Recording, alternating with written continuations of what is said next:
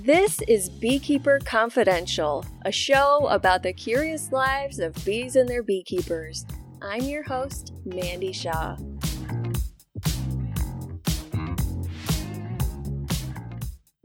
Today's guest is an author, a journalist, a teacher, and a fifth-generation beekeeper. Her most recent work, The Honey Bus, tells the story of a girl growing up in a dysfunctional family who finds solace in learning about bees and beekeeping from her grandfather.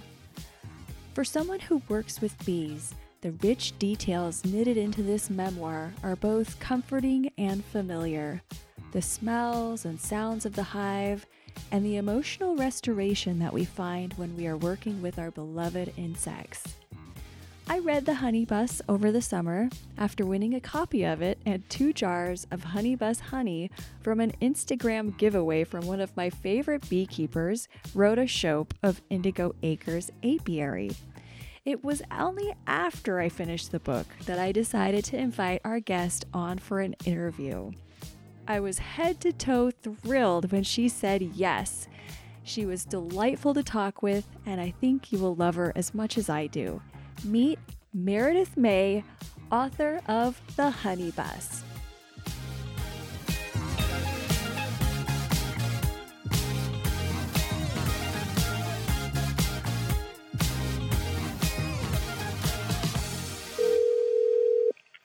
This is Meredith. Hi, Meredith. This is Mandy. Hey, how are you? I'm good. Good morning. Good morning. Thank you so much for having me. Oh, absolutely. I'm excited about it. Yeah. So I did spend some time this morning listening to some of your other podcast interviews, and it's so cool that you were on the Beekeeping Today podcast. Yeah, Kim? I've never met him, but, sometimes he will pop up on Facebook as a friend suggestion.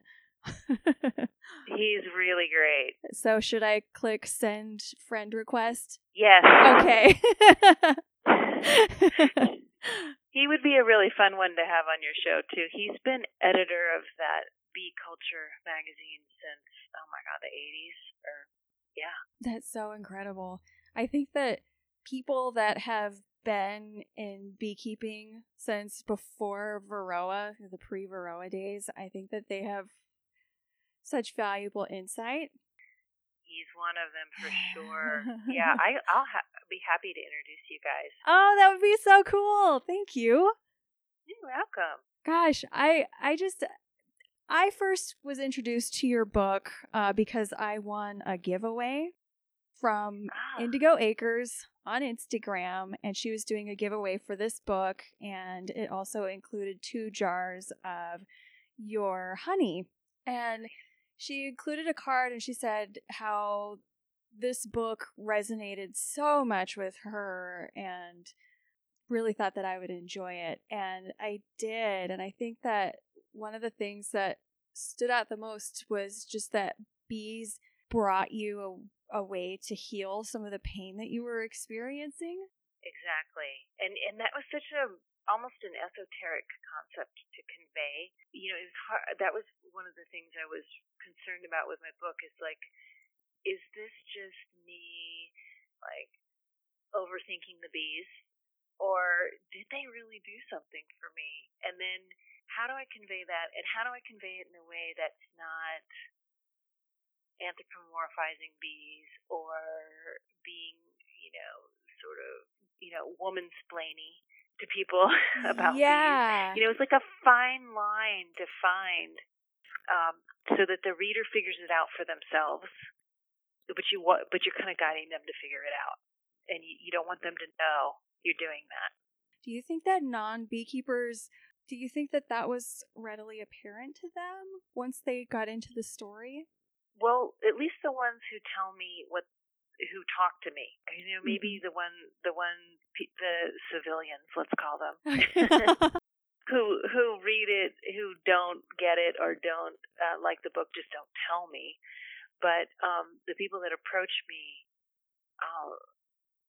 who, they say, I want bees now. I had no idea that each bee has a different job, or they just became really, really fascinated that something that was in the category of like a bug that you swat away or step on has a whole interior life going on and a whole set of responsibilities and a whole purpose. And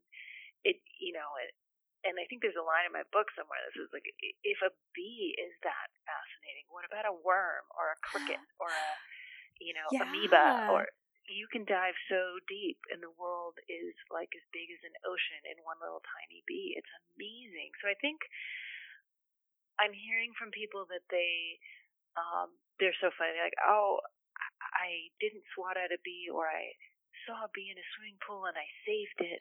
They're sending me messages that they're now like helping me take care of bees, and I think that's a huge win right there. Oh, They know not to call the exterminator now.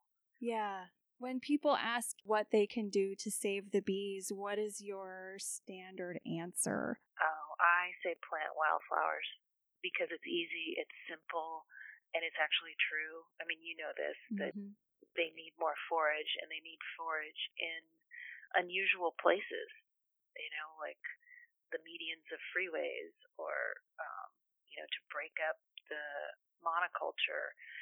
So, like when I talk to little kids, which is my favorite, I always bring seed balls that you can just toss, and I turn the kids into like little guerrilla native wildflower growers, and I'm like, toss these in your neighbor's yard, throw them out the window of the back seat of the car as you're driving, like, they love it, like, okay.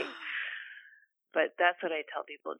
And also, call the beekeeper instead of the exterminator. That's the other thing people don't know. And I tell them every county has a beekeepers association with a list of dudes and gals who will rush out for free and get those bees and save them. Mm-hmm. Is swarm catching very competitive where you live? Well, it's funny. I just moved from the Bay Area back to my hometown, Carmel Valley. I moved a month ago, and I'm actually in an area where I'm facing the backside of Garrapatta Canyon. So I'm exactly as the crow flies 12 miles away from where my grandpa's apiary was. Oh, wow. I know, right? Can you just feel it? So poetic. Okay, I'll have to tell you the story. We came to look at the house. My main request from my realtor was, I need land where I can put at least 10 beehives and the neighbors are not going to freak out. Mm-hmm. So, like, the bees were the guiding our home search. So, this property has 10 acres, and I can see my neighbors through the trees, but it's not like we're on top of each other like San Francisco. Mm-hmm. And we pulled up and we got out of the car, and I could hear humming. There's so many native bees here. I could hear them humming. It was like this hymn. And I looked at the mountain range that you can see from our property, and I said, dang, Big Sur's on the other side of that, isn't those mountains? The mountains are the Santa Lucias.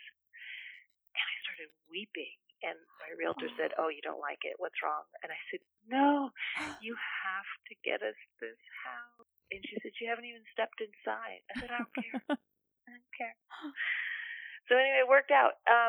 And, all I'm going to have to do is put out empty hives, and they're just going to come. There are tons of bees in my yard. But sure enough, the neighbors found out, what I do, and there's a big valley oak tree that fell down and split like 3 or 4 doors down, and the trunk full of bees. Oh my God. Yep, I know. So I'm going to get them. I'm going to extract them. I've been doing research all yesterday and today how to make your own vacuum. Yes. Wow. So, I made a bee vac last year, and I just did the Home Depot bucket with the Home Depot shop vac attached to it. Yeah, the bucket head. Yeah. I just ordered one yesterday. Okay. My little bit of advice would be to get a smooth hose if you can find one. A smooth hose. Okay. Yeah. Because they're going to get caught in the ridges. Yeah. Oh, but that's so exciting. So have you seen it yet? Have you seen photographs? Oh, I went and looked at it. It's beautiful. It's like 2 feet long and a foot wide, and it's exposed, but they were just, calm, and they weren't flying around or making a buzz when I came up to them. It's gorgeous, and I've never done a tree extraction before. Well, I've done one. I've only caught one swarm as a grown up, and it was just a clump hanging from a branch. I haven't had to cut out the comb and put it in the empty frames and hold it in place with a rubber band. I don't know what I'm getting myself Are you nervous? Yeah. I bought a queen cage that looks like the hair clip, and I'm gonna, so I can hopefully get her out safely. And I have a question. I have a BVAC question. Can I interrupt? Yes. What we're doing? Yes. Okay. I saw online that everyone says the suction is way too hard. You're just going to splatter the bees. Mm-hmm. You have to carve a big hole about the size of a doorknob in the side of the bucket and put a screen over it and then put tape over it and then remove the tape to slow down the suction. Is that what you did? So I used a piece of paper that I would just hold on the bucket with my hand. That way I could watch the suction and adjust it just really easily. And I even put a towel down on the bottom of the bucket so that the bees wouldn't slam into hard plastic at the bottom. Okay. And I only have used it one time. And I was doing a swarm catch, and the bees were in this dried up, dead Japanese maple bush, and they were in the very center of it and wrapped around the tree trunk. And the only way that I could reach them was with this bee vac. And I had gotten not quite half of them vacuumed up yet. And then all of a sudden, all of the rest of the bees lifted up off of the bush and went flying down the street. I guess the queen took off. Yeah. And so I was hoping that they would land. And what I should have done was open the bucket and let the rest of the bees out, but I wasn't. I was just so caught up in being mystified that they were just flying off. And so I was walking under the swarm down the street. I followed them about a block and a half, and then they disappeared over some rooftops. And there was one point where it looked like they were going to land in a reasonable spot that I could totally reach, and then they just went back up and left. So I had all these orphan bees left in the bucket. Aww. And I ended up just combining them with another hive. But yeah. It's like you're Winnie the Pooh, right? Going down the street trying to get your bees. Yeah, but I think you're on the right track doing a BVAC for the extraction. I did a cutout one time that was in the wall of somebody's house, but it was a abandoned house, and the city was going to tear it down, and there was no electricity, so I couldn't use my BVAC, and so I had to cut all the combs out with the bees on them, and it just made it take a lot longer. The bees were fine. They didn't sting or they didn't seem angry or anything, but I think it just would have been a lot easier without them in the way. Mm-hmm. Yeah. And I think, it's a good excuse to get a BVAC set up just in case you need one. But I'm very excited. I'm going to take a video. I'm going to put it all over my Honey Bus, social stuff. Yeah. I hope it goes well. I'm going to put it out if it goes well. If it doesn't go well, no one's going to see it. No, you'll do awesome. And this will be the first hive going into your new yard? Yeah, because I thought I would wait till spring and just catch some swarms. But, I think Grandpa cracked open this tree because this tree fell not long before I moved in. I moved in August 15th. So the earth just opened up and gave me bees. It's wild. It's your housewarming gift. Yes. Grandpa. Oh. But here's the other ish. I I can't bring them to my house because I only live like 4 doors down. So they'll just fly back to the tree. So I had to call some friends who live nearby and see if they can babysit a hive for a week or two, and then I'll bring them back. I bet they were happy to do it. Yeah. I called a friend of mine who's got a son who's like 12, and I thought that would be perfect. Super cool. Learning opportunity. Oh, do you find that your friends get really excited at any opportunity to help support your work with the bees? Some do. Some are really interested, but they don't have the space or time for a hive, so they like to come just with me when I check my hives. Mm-hmm. More often they're interested in the honey, and which is fine for me because I put them to work when it's time to spin, and they think it's really cool and interesting, but most of them only do it once. They're like, okay, check that off the list of activities. But I have a couple friends who are really into it, and they want to be invited anytime there's a harvest. Oh, that's great. You have a really nice honey extractor. I was reading your blog and I saw the photo. You wrote a post about it. Don't I? I brag about that thing every month.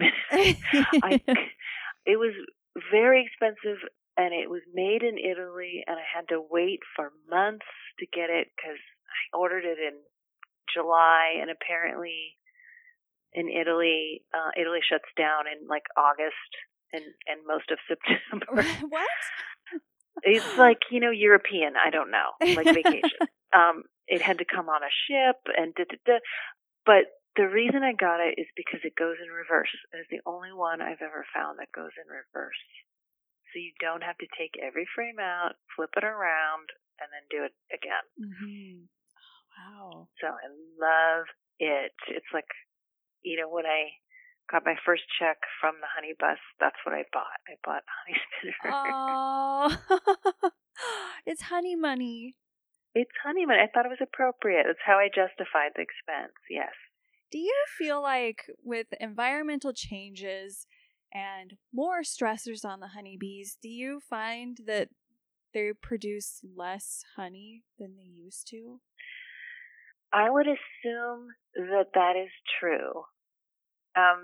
But here's the thing. I was a beekeeper as a kid, and then I didn't pick it up again until I was like, 43. So I don't, and my grandfather was doing it down here, which is like a beautiful, unmolested open space, covered in sage. And there were no mites back then. Mm-hmm. So yeah, I mean, I would just assume, even given that, it's harder for bees to thrive, just in general, with all the toxins we've put into the environment. And I'm not just blaming agriculture and the almond industry for that. It's also, you and me and Joe down the street putting Roundup on our plants, or painting our lawns green, or whatever silly junk we're doing, and paving over everything as well. So I would imagine, and also with climate change, there's not as much water for some flowers that can't even make nectar anymore. Mm-hmm. So I mean, it's coming at the bees from all sides, right? Yes, but poor babies. I know, but the encouraging thing is that everybody knows this now. Yeah. It's like, and everyone's concerned about it, at least everywhere I go. And they all there's a lot of eagerness to get involved, whether it's, getting a hive yourself, or throwing those seed balls, or just, spreading the word that, hey, why don't you plant native pollinator-friendly plants instead of European roses in your yard. Right. And people are starting to make better small choices here and there. And I think, it's the same concept as a hive. Like, we each do one little bit, and it makes it better for the whole. Yeah. So I'm really encouraged by all the science, all the scientists who are trying all sorts of things to breed mite-resistant bees, and all the activism, especially in Europe, to ban neonicotinoid yeah. pesticides and herbicides. I mean, it's so much going on. I hope we get there here in the United States. I hope we get to that point, but it just feels like such a huge battle with a government that is willing to enable these companies. Yeah, we need we better could leadership. Totally go off on that. That's a whole other thing. But I'm really curious about your time where you weren't keeping bees, and I wonder if you always had a sort of pang in your heart or felt like you needed to get back to having bees again or working with them.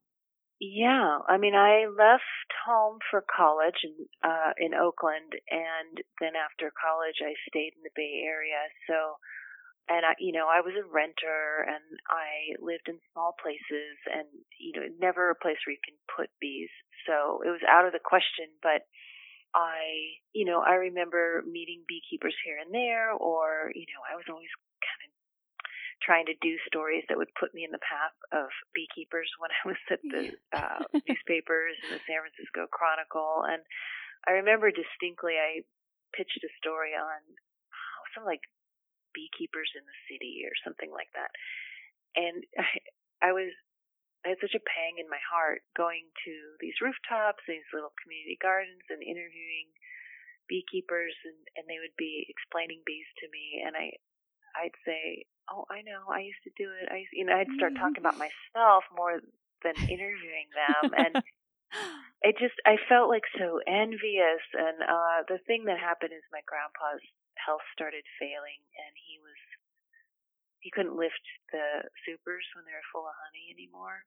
So he was in his 80s, and he had to retire after 70 years of beekeeping. And he was so sad, and his whole personality changed. And so I thought, okay, I some way, somehow have to start beekeeping, and then he can mentor and counsel me, and that will sort of revive him. And so coincidentally, an editor at the Chronicle was already lobbying to get bees on the roof of the building, and so I joined her effort. And after a year, we got the green light, and then that's how I started again. But when they arrived and we were transferring them into their empty hives on the roof, we had a big crowd of coworkers gathering and photographing. And when I held them again, oh my God, Mandy, I felt their vibration, and I just started weeping, like lost it in front of everybody at work. And I thought, oh my God, what's going on with this? Like, why, And then that's when I'd always been tinkering around with the book, but that's when I kind of understood what the heart of the book was. It's how I feel safe and the sense of love around these stinging insects that scare most people. Yes. Now, did your coworkers, did they have any insight on your childhood or what working with bees meant to you growing up? They knew that I knew something about it. They knew that my grandpa was a big beekeeper in Big Sur, and they were just thankful that somebody on the staff knew something about bees because nobody else did. And they're like, "Great, Meredith, you can be in charge." And I wanted to be, so it was perfect. But it wasn't. I don't think they understood how emotional bees were for me. I mean, how could anybody? You can't really explain that in a sentence. Mm-hmm. But being around them again was making me remember how bees were like my surrogate parents, and they were all these memories were becoming stronger about what Grandpa would talk to me about. He would tell me stories about how bees solve problems when we'd be inside his honey bus harvesting. As I got to be an adult, I realized, wait a minute, he wasn't just like talking to me about scout bees and how they find new homes. He was trying to teach me that someday I'll have my own home, and maybe the home I have right now doesn't feel good, but it won't always be that way, that people change homes. just like bees. And I didn't get it until I was older, being an adult beekeeper. Like, oh, that's why he was talking to a 7-year-old kid like that. It's very, very wise. So I think when my coworkers read my book, now they're contacting me like, oh, I had no idea. Now I get it. Wow. Why these are so important to you. When I watched the Honey Bus trailer on your website, I got tears because it was just so beautiful. Good. I made you cry. Yeah, you did. It happened. The producer of that, it was my teaching assistant for my podcasting class. Jesse Rosen is an incredible videographer, podcaster, everything. So he and I teamed up, and he just hit it out of the park. And the music too. That was a nice touch. Yeah, that was like the what do they call that? Free royalty music. But we spent so much time trying to pick just the right one that wasn't too on the nose, but emotional. Yeah. And so that was something that I didn't know about you, was that you do have a background in teaching podcasting. I know. So when you told me that, I thought, oh my God, I better be on point for this. I know. I was trying to scare you, wasn't I? I love podcasts. I was a really early adopter, and I graduated from Mills College, and I taught there as an adjunct just one class a semester, just really for fun. It just sort of kept me fresh, and I did this for a dozen years, and I started teaching journalism, just straight print. And then when cell phones had good video capability, I started teaching video journalism and a little bit of audio. But I've always loved audio, and I think it's in my family. My dad is a DJ. He's retired from his mechanical engineering job, and he has his own jazz show at the community college in Maryland near his house. He's got a great radio voice, and he's like Rain Man about jazz, and he puts together his playlists, and he has Desert Island Jazz with Dave May, and it's great. And I've always liked listening to radio, listening to podcasts. I've loved being interviewed on radio and podcasts. It's just really, really fun. I think that perhaps I should have gone into that audio instead of print, but it's never too late. Yeah, I know, huh? It's never too late. But it was fun, so, if you could start a podcast today, what would it be about? Wow. I like the fictional podcasts.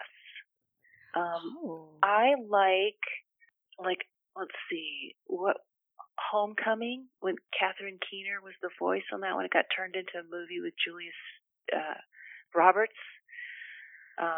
It was a fictional story about soldiers with PTSD who were going to a health center, but it was actually evil government plot to extract their brains or something. Yeah. I like the fictional ones, which is really strange for me coming from a journalist background, but there was one with the horror of Dolores something. It was like a Sweeney Todd type story. They're like ridiculous and fun, and all the voices, and I think I would attempt a fictional one, not an interview one, not just to do something different. Yeah. Well, I'll be keeping tabs on you and looking out for your new podcast. That would be super, super fun. I have a friend who does a really funny one called Spice Cabinet, and he goes to your house and he gets you to open your spice cabinet and look in there and then talk about your feelings. It's like based on what you have and the stories behind them. Oh my God, I'm going to listen. That sounds incredible. And then I'm going to be analyzing my own spice cabinet. Do you think that beekeepers should be paid for the work that they do. Oh, of course. I asked this because somebody contacted me recently to do a similar extraction. Now, these people are not my neighbors. I had no connection to them prior to this phone call. They were doing a road widening project. They were the people that were taking down the trees. So they were hired by the county to do it. And one of the trees that they took down, when it fell, it broke open and there were honeybees living inside. But I basically told them what it would take to get the bees out of the tree and how long it would take and like explain the whole process. And then I asked them who was going to be paying for it. And they looked at me like I was crazy. They were like, nobody's paying for it. I said, well, what do you mean? This is going to take 2 days because I'm going to have to be here all day today and then come back tomorrow to get the remainder. And it's basically performing surgery. And it was another one of those places where there was no electricity close by. So I'd be doing it with the bees on the comb. And that made me really mad because they just said, well, but you'd be getting the bees. And while I'm happy to go on swarm catches and gather swarms at no cost, this is like different. It's a different skill level. It's a different level of intensity and takes a lot more time. And I just thought, man, do you get wood in exchange for your work? I mean, you know? Right. I think that, think about this. If they called in an exterminator to get those bees, they pay the exterminator, no questions asked. Yeah. I think that because we're beekeepers, we're sort of the superheroes and we're coming in and we're saving the day out of the goodness of our hearts. And yes, we're doing this work because we love it and we want to help the bees and the environment. At the same time, we're doing something that's highly specialized. We're providing an emergency service. And I just, that really struck a nerve for me when they just said nobody's paying for it. And so did you say, well, thank you very much, but I'm busy? Yeah, I said, well, sorry. Good luck finding somebody who can do this today, right now. Yeah, good for you. Good for you. Yeah, they never called me back. Well, and also, I'm going to say especially women, I think, get that more than men do. And I think us lady beekeepers have to stick together and demand to be treated like working humans who, need to make a living just like everyone else. Yeah. So, if it's an easy extraction and it's a friend or it's a neighbor or it's your first time and you're so excited about it or whatever, sure. Yeah, totally different. It's totally different. Yeah. But they're calling you in to do a huge, messy operation that's hot and then it's going to take you days. It's going to, how much is 2 days of your 9 to 5 worth? Right. And then I had my kids with me when I went because it was summer vacation and it's like, what am I going to do with these guys? Pay somebody to babysit them. It was just a really weird thing. So after that, when I went and talked to a local beekeeping association, I brought that up and I was like, you guys, we got to stop giving ourselves away because what we do has tremendous value. Yeah. I'm just thinking what would be handy is if you typed up an invoice of how much it costs you to do it, like supplies, time, whatever, and then just passed it around at those meetings and said, here's a starting point, or emailed that to people who want you to just skip over there and get the bees. Yeah, you can tell them, pay me, but I'll give you honey when the bees make honey, but that's also work. Right, and it's like if they survive, because I don't know what your bee season down there is. You might be a little bit more extended, but I'm in Oregon, up in Portland, and like right now the weather is just garbage. It's pouring rain every day. It's cold, so to do it just. The bee season is just about over for us. Right. And wasn't Seeley on your show was just saying, like, after June, pretty much swarms have a 20% chance of making it.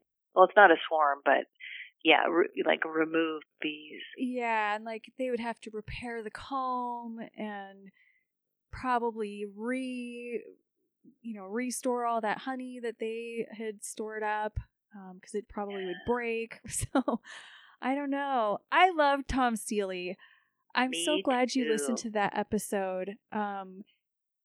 I was just totally gobsmacked that I got to spend that time with him in my backyard when my podcast was such a baby. I mean, I had only been doing it for a month or two when I recorded that episode, and then I sat on it for months before publishing because it was just such a big deal to me. Yeah, I know.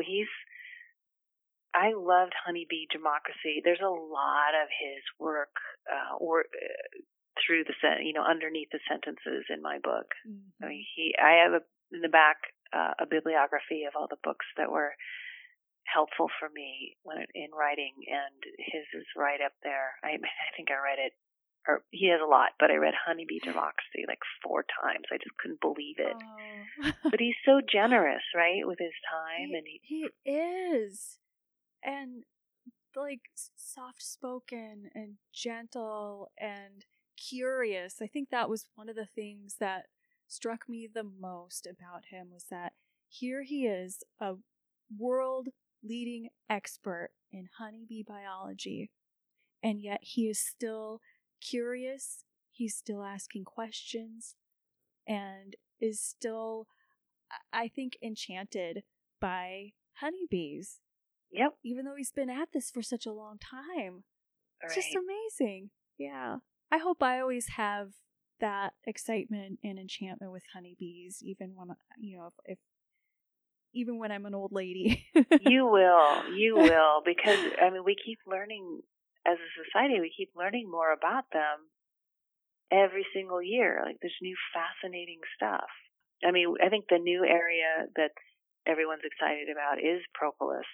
And learning that it's kind of like health insurance or like social medicine, right? Because it's got all this antibacterial properties, so they shellac the hive and it keeps them healthy. Yeah. I mean, it's not just keeping the wind out. It's like their medicine too. Yes. So I have these insulated hive roofs that I built, and the inner layer that comes into contact with the tops of the frames is canvas, and the propolis is just thick like taffy on it. And I imagine in the wintertime, when that condensation builds up, even though there's a little bit of a top entrance to vent off some of that moisture, I imagine that propolis absorbing some of that and just getting really soft, and then just not a full-on mist, but raining that medicinal propolis drops back down on the bees. Oh, brilliant! So your cover is lined inside with canvas. Yeah, it's sort of like a Warre, but these are Langstroth hives. But Warre hives, they have that canvas top on them, and then the insulation box, and then the lid. But these lids have an upper entrance built into them. They have the insulation chamber, but the thing separating the insulation and the bees is this bit of canvas, and they just cover it. And it doesn't lay directly on top of the frames. There's bee space there for them so they could still crawl on top of the frames. Mm-hmm. But they have put so much propolis on it, and I really think that that's part of why they've been able to overwinter and why they're just generally really healthy colonies. So I want to make more for my other beehives, but I'm worried that there's not enough time in the season left now for them to get a good amount of propolis built up, because I waited too long. With bees, it's always a race against time, right? Right, exactly. But yeah, propolis. Don't scrape it. Oh, it's been so fun talking with you.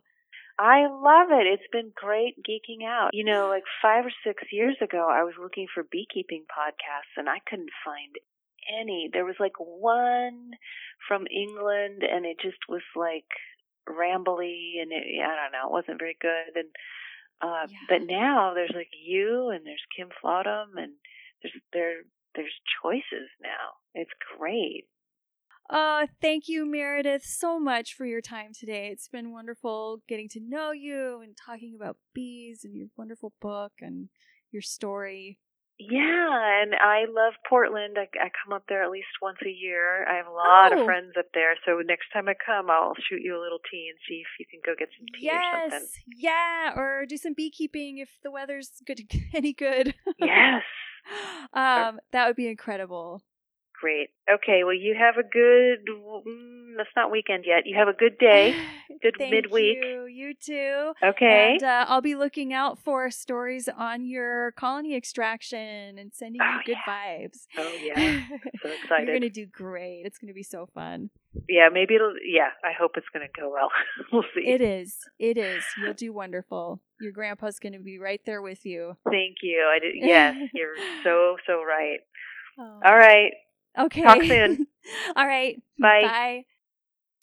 If you want to learn more about Meredith, you can find her online at meredithamay.net, where you can watch the book trailer that made me cry actual tears, read her blog, and find links to purchase her books. If you've been enjoying the show, consider leaving us a review or liking and sharing on social media. You can also find Beekeeper Confidential online at beekeeperconfidential.com, where you can send in questions or ideas for the show and join our community forum. I have some really exciting interviews coming up, and I wish I could hit fast forward so we can hear them right now, but I can't. So until next time, may the buzz be with you.